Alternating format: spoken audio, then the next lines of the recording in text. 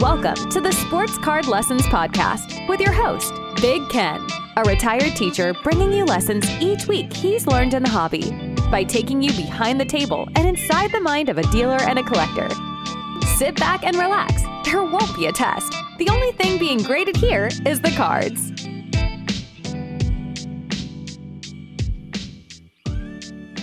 Welcome to the Sports Card Lessons Podcast. I'm your host, Big Ken. Whether you're watching on YouTube or listening on the streaming service, please like, subscribe, and hit that notification bell. You'll be notified whenever I drop any new content.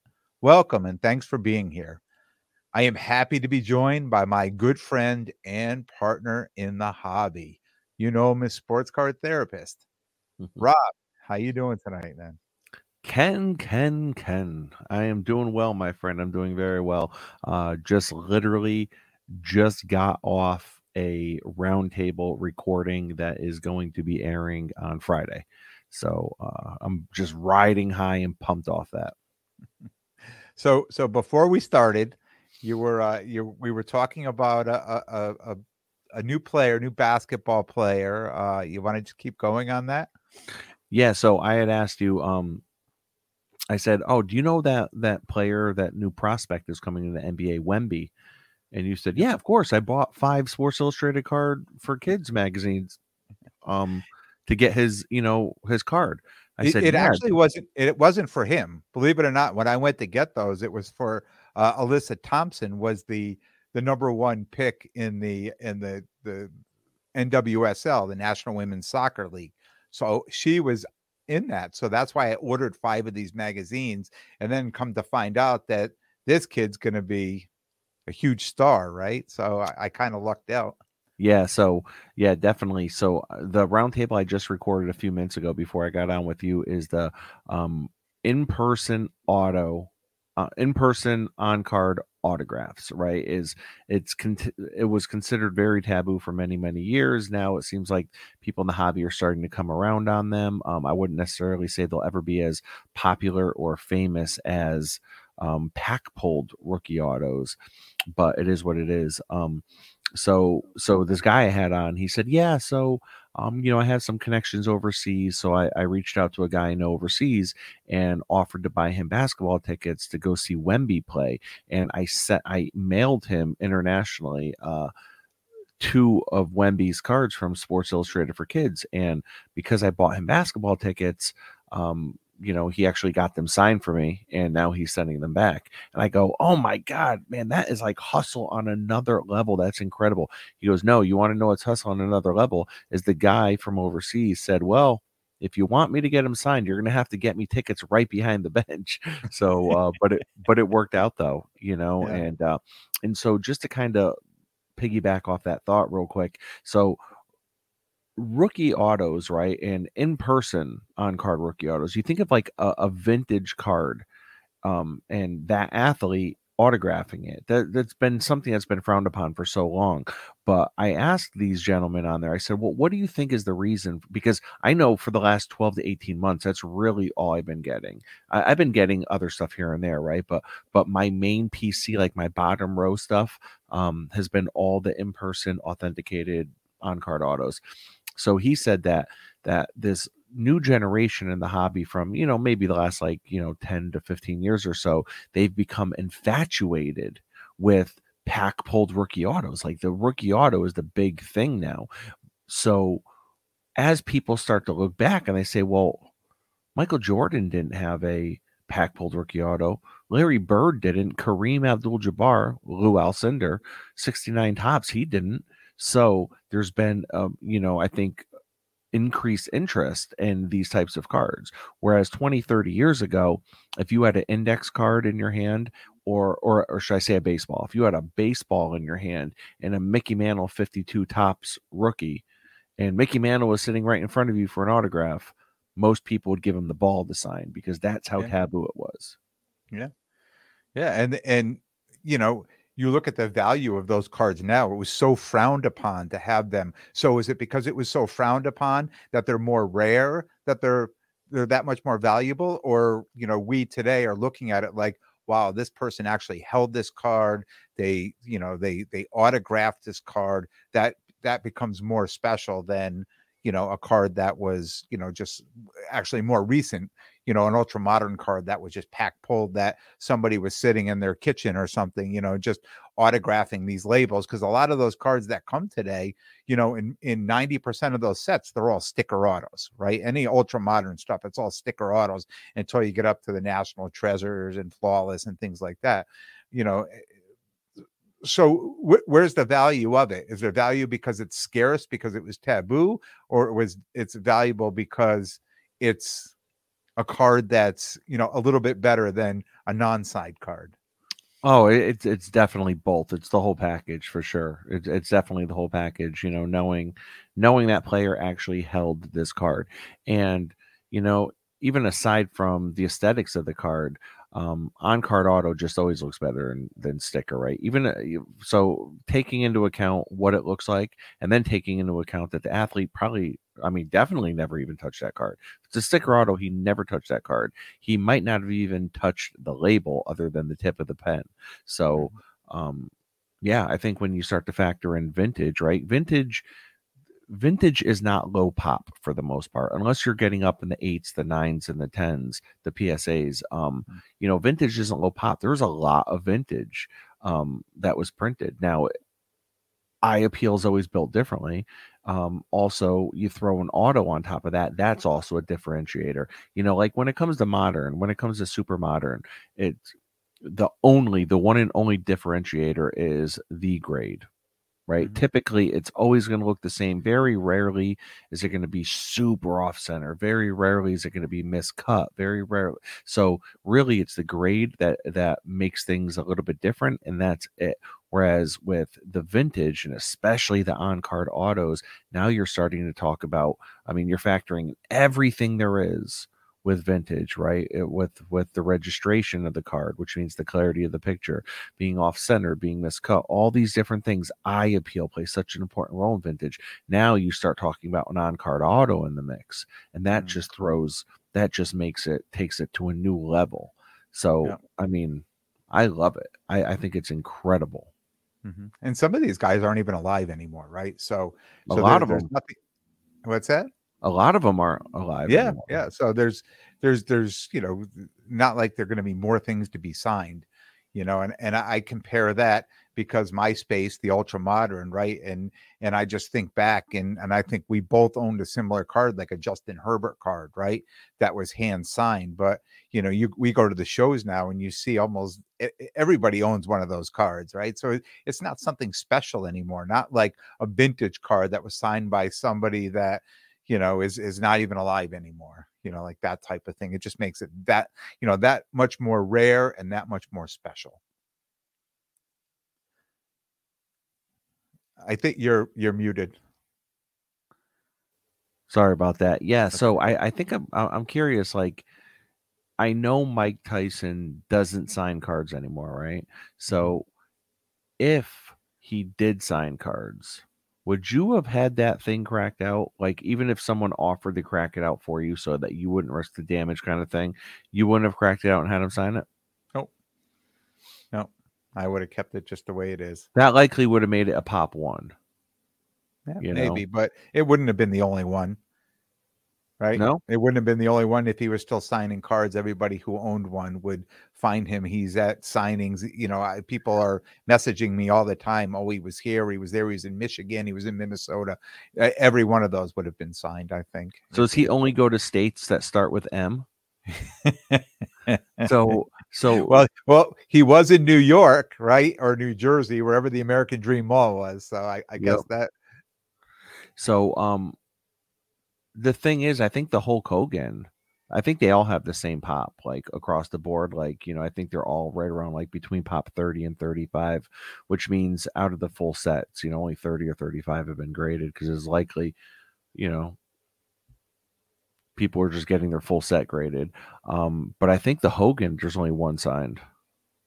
That's the only one I'm aware of. I think there's only one signed and it auctioned like 6 to 8 months ago. Oh, so. Okay. But I don't know. I guess it was just throwing it out there. I'm kind of curious where you're at on that. You say that because I didn't even think of that. I guess I would have to look because there's a whole set, right? That Tiger Woods, Oscar De La Hoya. I wonder, Yep. how many of those people have actually autographed them and have those I bet autographed. Tiger's never autographed one, and if he did, it probably isn't graded. Yeah. I mean, Tiger doesn't sign much, so you start looking into that. Tyson, one of the ways he makes money is by signing. Same thing with Hulk Hogan. So you go online, there's 1 million autographed Mike Tyson cards out there. Yeah. So, so look, your roundtables are going very well, right? Your month of roundtables are going really great, and I wanted to, first off, just congratulate you on how good they are, because I've been keeping up. I'm your biggest fan, right? Watching them, and the most recent one you did, polarizing figures, with Geoff Wilson and the Great Curator, just giving them, creating, and I'm going to say this, creating kind of a safe space for people who have kind of become a punching bag in the hobby, right? So first of all, just kind of your idea, your thought pattern when you were kind of putting these two together and putting this together, and just, at the end, I'm going to give you a two-part question. And, at the end, after you were done listening to it, were you satisfied with the outcome? Was there a lot of shoulda, couldas? Like, how did you feel about that? No, yeah, and I appreciate the kind words on the roundtables, man. And if you're watching on YouTube, I just had to go get my son real quick, so I'm actually holding him right now. But he's making his first appearance on the Sports Card Lessons podcast. Yeah, he is for sure. So he actually appeared on the Bounce last year, right after he was born with Amil. So yeah, YouTube is watching him grow, I guess. So as far as the roundtables, man, I tell you, it's been incredible. It's been a great experience. It's been so much fun doing them. And yeah, it is really cool to think that I am helping to provide a safe space for people to really open up. And that sounds kind of corny, like, especially when you're talking about just like some of the vintage roundtables and stuff, but to get back to your, the first part of your question, which is really about Geoff Wilson and Dan the Great Curator. Yeah, it was really important that I, try to, I mean, here's the thing.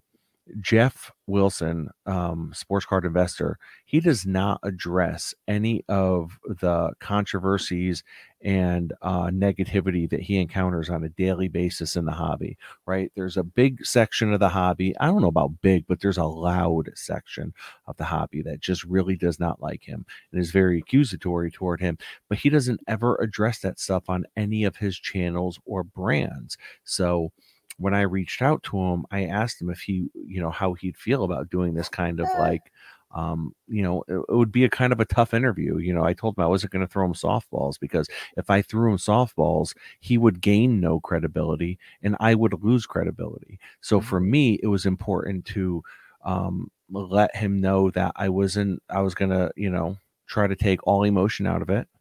And I was going to throw him some, tough questions. And I didn't give him a heads up as to what the questions were going to be. But, I asked him about some of the things that he's been accused of, how he's handled the negativity, asked him about some of his failed, ventures that he's tried, like NFTs, and, and let him know that, like, there are some people out there that are like pissed off when you try to develop things like NFTs and basically it feels like, try to poach sports card, collectors and people in the hobby to start collecting something totally different. There's people in the hobby that do not like that stuff. So, to make a long story short, he was incredible with his answers. He didn't dodge. He didn't dodge any questions. He didn't dodge any questions, and he was just very, very direct, very direct. And I was appreciative of him for coming on. And hopefully, I've spoken with him multiple times since the interview, and it seems like he's gotten incredible feedback on it. And he was just really appreciative that he could answer some of those tough questions and kind of clap back at some of the people that have been negative toward him, and do that on a pretty decent sized platform that I have, and not have to do it on his own platform and kind of maybe tarnish the image he's built up by clapping back. Yeah. And I think it's important too, like, when you make mistakes in doing anything, if you could try to correct the mistakes or make an attempt to correct the mistakes, says a lot about your character, right? So, when he was talking about the NFTs and things like that, when I was listening to it, I mean, one of the most important things he was putting out there was saying, he was making people whole, at the end. He was making sure nobody was out. Now, I know you got feedback, both positive and negative, right? So as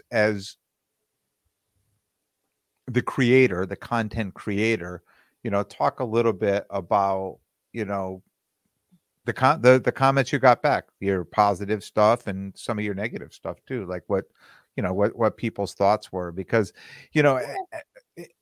as I ask you that question, there's probably things that people are firing at, because I was reading some of the stuff, and people were talking about stuff. I had to literally go back and try to look some of this stuff up, because it was like, oh, I had no idea about this, right? So, as you getting comments back, were they all pretty like, yeah, I was expecting this, or were some of them like, I really had to check it out? No, yeah, I think overwhelmingly, the reaction, it was, I could probably split the reactions like up in quarters. I would say probably like a quarter of the reactions were like, oh man, I cannot believe you provided such like a really cool, unique environment for them to really clap back at some of these people and explain themselves, not just clap back, because I didn't want to give them a platform to clap back on. That's not what I was trying to do. I know I've used that phrase multiple times now, but that wasn't what I was trying to do. I was also trying to get some real answers out of them, and not give them like wiggle room, if that makes sense, so probably like 25% of the comments were, like, that was amazing, you did a great job, I was so glad to hear it. Another 25% were like, yeah, enjoyed the episode, but I still don't like them, and these are the reasons why. Then another 25%, probably more than that though, they were like, oh, I actually like Geoff and Dan. Like the guys in my vintage chat, I've talked about this on my on the Wolfpack solo episode I did that dropped this week. The vintage chat that I have, that I'm a part of, there's like 30 guys in it. Almost every single person was like, oh, I really like Geoff. He does a lot of good stuff for the kids, and they so they weren't negative, and then I think, the other 25% was pretty neutral. So really, I think probably only a quarter of it was negative. A quarter of it was negative at the most. I had one guy approach me at Fenway that was kind of, something triggered him. But other than that, it's been pretty good, surprisingly good. And I've had people that I thought were gonna, be upset that I had them on, because there's some people that just don't like them. And they've even been pretty cool with it. So, and I think too, people that have come into the hobby more recently too don't know a lot of the backstory, right? So, it's probably, and again, we called it a safe space, but just for them to kind of give both of them, even Dan too. I mean, we've been talking about Geoff, but even Dan too, kind of, just tell their story a little bit and talk about, give their sides of certain things. But it doesn't mean that, right, you're jumping on one side or another. And that's what the cool thing about being a content creator, right? You don't have to agree or disagree, but if you create a space for somebody to come out and tell their side of the story or what's going on, it's always, it's nice to be neutral, and it's nice to be able to, create that space. Yeah. And absolutely, man. So one thing that I'll say about Dan, the Great Curator, and I've talked about this on my show, like, he's someone who's turned into I guess I don't want to say a friend, but he's turned into, probably a friend in the hobby, and um, you know, even though we've never actually met in person, like we've known each other over a year, just never met in person. But spent a lot of time talking, communicating, and whatnot. But regardless, and I don't care what people think about that. There's a lot of people that don't like him, and I have no problem saying that out loud. That like, hey, he's someone I talk to. But what I wanted to do is, and I let him know this, and if anything, I'll lose any kind of relationship I have with him before I lose my integrity as like my podcast, right? So I, before the episode, said to Dan, like, listen, man, like I'm gonna ask you the questions. And he was like, good, because I think my impression anyways, not that we've talked about it much, but my impression is like he defends himself, I think, to a degree, or at least even a little bit on his channel, but it seems like he's not really swaying anyone by doing that, right? He's not swaying anyone, because the people that watch him probably support him. And if you don't like him, chances are you aren't watching his channel. So he was looking forward to coming on my platform and kind of confronting some of these things and explaining himself, because I had some tough questions for him too. And like I said, I would much rather lose any relationship I have with him before I like brought him on my podcast and threw him softballs. Because the listeners will see right through that. And that's like the last thing I want to do. I want to establish myself, and I think I have, as someone that, if there's tough questions to be asked, I will. So yeah, and I think you've shown that over the all these seasons and on the podcast with anybody that you've had on. I remember the Probstein interview, coming right out and asking about shilling and things like that. So I know you, and I know you like to ask those tough questions sometimes, right? You like to ask those questions that everybody wants you to ask. Listen, I'll put on a dress and become Barbara Walters if I have to. There's a sight. You've seen it before. Yeah. So look, we're 10 months since the last national, and that 10 months in this hobby feels like it's been 2 years. Yeah. So I just wanted to ask you, over that time since last July, like some of the bigger lessons you've learned in the hobby. Like sports card lessons were all about lessons, right? So just like for you, some lessons learned in the hobby. Well, one lesson that I just learned tonight actually was that I shouldn't crack out a card and send it out to someone to get regraded. but I'll let you share that story another day, because I'm sure there's some episodes coming up. I wasn't really prepared for that question, so I don't have any like great answers. I just, I feel like a couple lessons I've learned is not to, you can't do the hobby perfect, and don't try to be perfect. So when something feels good in terms of cards, lean into it, and because I always kind of stayed in the middle lane, I think, so to speak. And even though the seasons of the podcast are broken up differently, I think back to last July, and I had my LeBron card for about 5 months at that point, and that's, I kind of leaned into that fast lane, and I leaned into the fast lane though, not the slow lane, and now I'm probably operating somewhere in that middle lane, I think is probably a better way to put it. And but when I like something, I'm leaning into it, and when it feels good, I'm leaning into it. And I've been collecting a lot more Giants and Yankees cards. I'm buying a lot more raw. I'm putting a lot more things in binders. You know what I mean? I'm kind of like getting back to like the roots of it, and I say that after I just bought a Mahomes rookie auto. But other than that though, I'm trying to think back. Did you have any vintage? I mean, were you in the vintage? Oh yeah. Yeah. I had my big Willie Mays flip.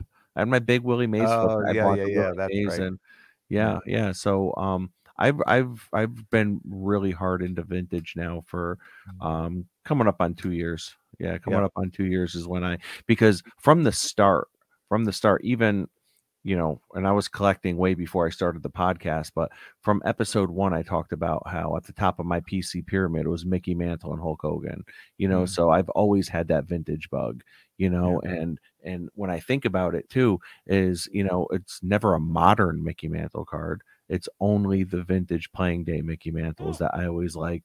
And even the Hulk Hogan, whenever I've said Hulk Hogan, I wasn't talking about anything modern or super modern. In my mind, it was always the 82 All-Stars and always the 85 Topps rookies, so it's always been vintage for me. I think I just never put on that vintage cap until probably about 18 months ago.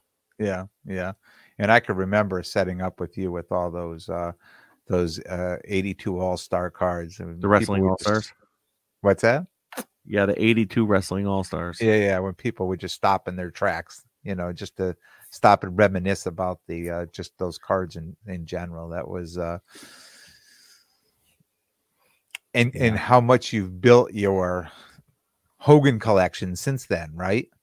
Yeah, and you know what too? So last week, and just like on a whim, I put my Hogan collection together, and I took a picture of it and I posted it online at a really good price too for the lot. I think it was something like 11K or something like that. I was asking for basically most of my big Hogans because I was going for some pretty big cards, and I was going for that George Mikan type 1 photo, and it's just like I was really setting my sights high, almost like reminiscent of when I got the LeBron rookie auto, like going for something like really swinging for the fences.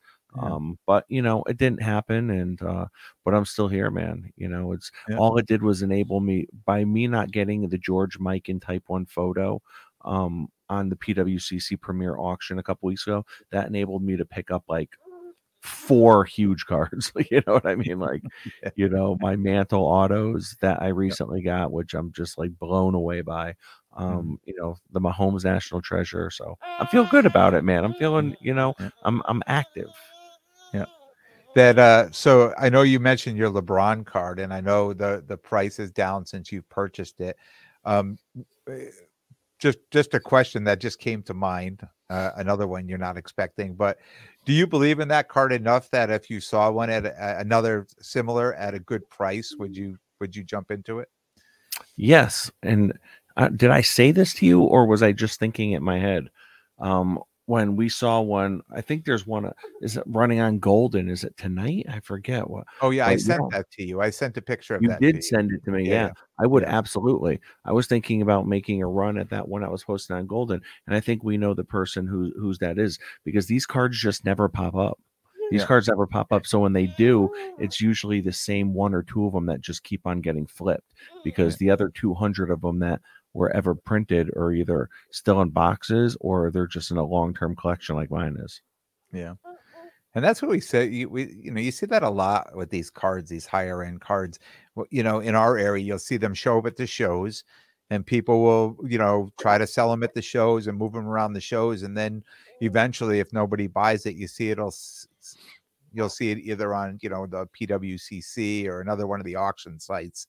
And then it kind of gets, it gets sold, and then it starts its journey again around the sites, and people see it. And I guess what is it, time market, right? You really can't call that a hot potato on that card, because that's a big card to be hot potatoing, or any of those big cards like that. It's you hope that they end up in the hands of a collector, right? And not just somebody who wants to buy it and reflip it again. Like you bought that card, and you've held that card, and you believe in that card as a collector. So you hope those cards, end up in the hands of a collector and not just continue to people try to flip it. Yeah, and God forbid, like worst case scenario, like say you pick up a PSA 8 or a PSA 9 or something like that, and you run into one guy who just tries to be greedy, and then they crack out a card like that LeBron card, then they try to alter it, and then it ends up ruining the card forever, and now it'll never get a grade. Yeah. That's a big chance to take, a real big chance to take. So look, man, I see you have your hands full with my little buddy there. So I will, I'll let you go and get him back to bed. But I appreciate you coming on. I appreciate this every other week getting together. I really look forward to these.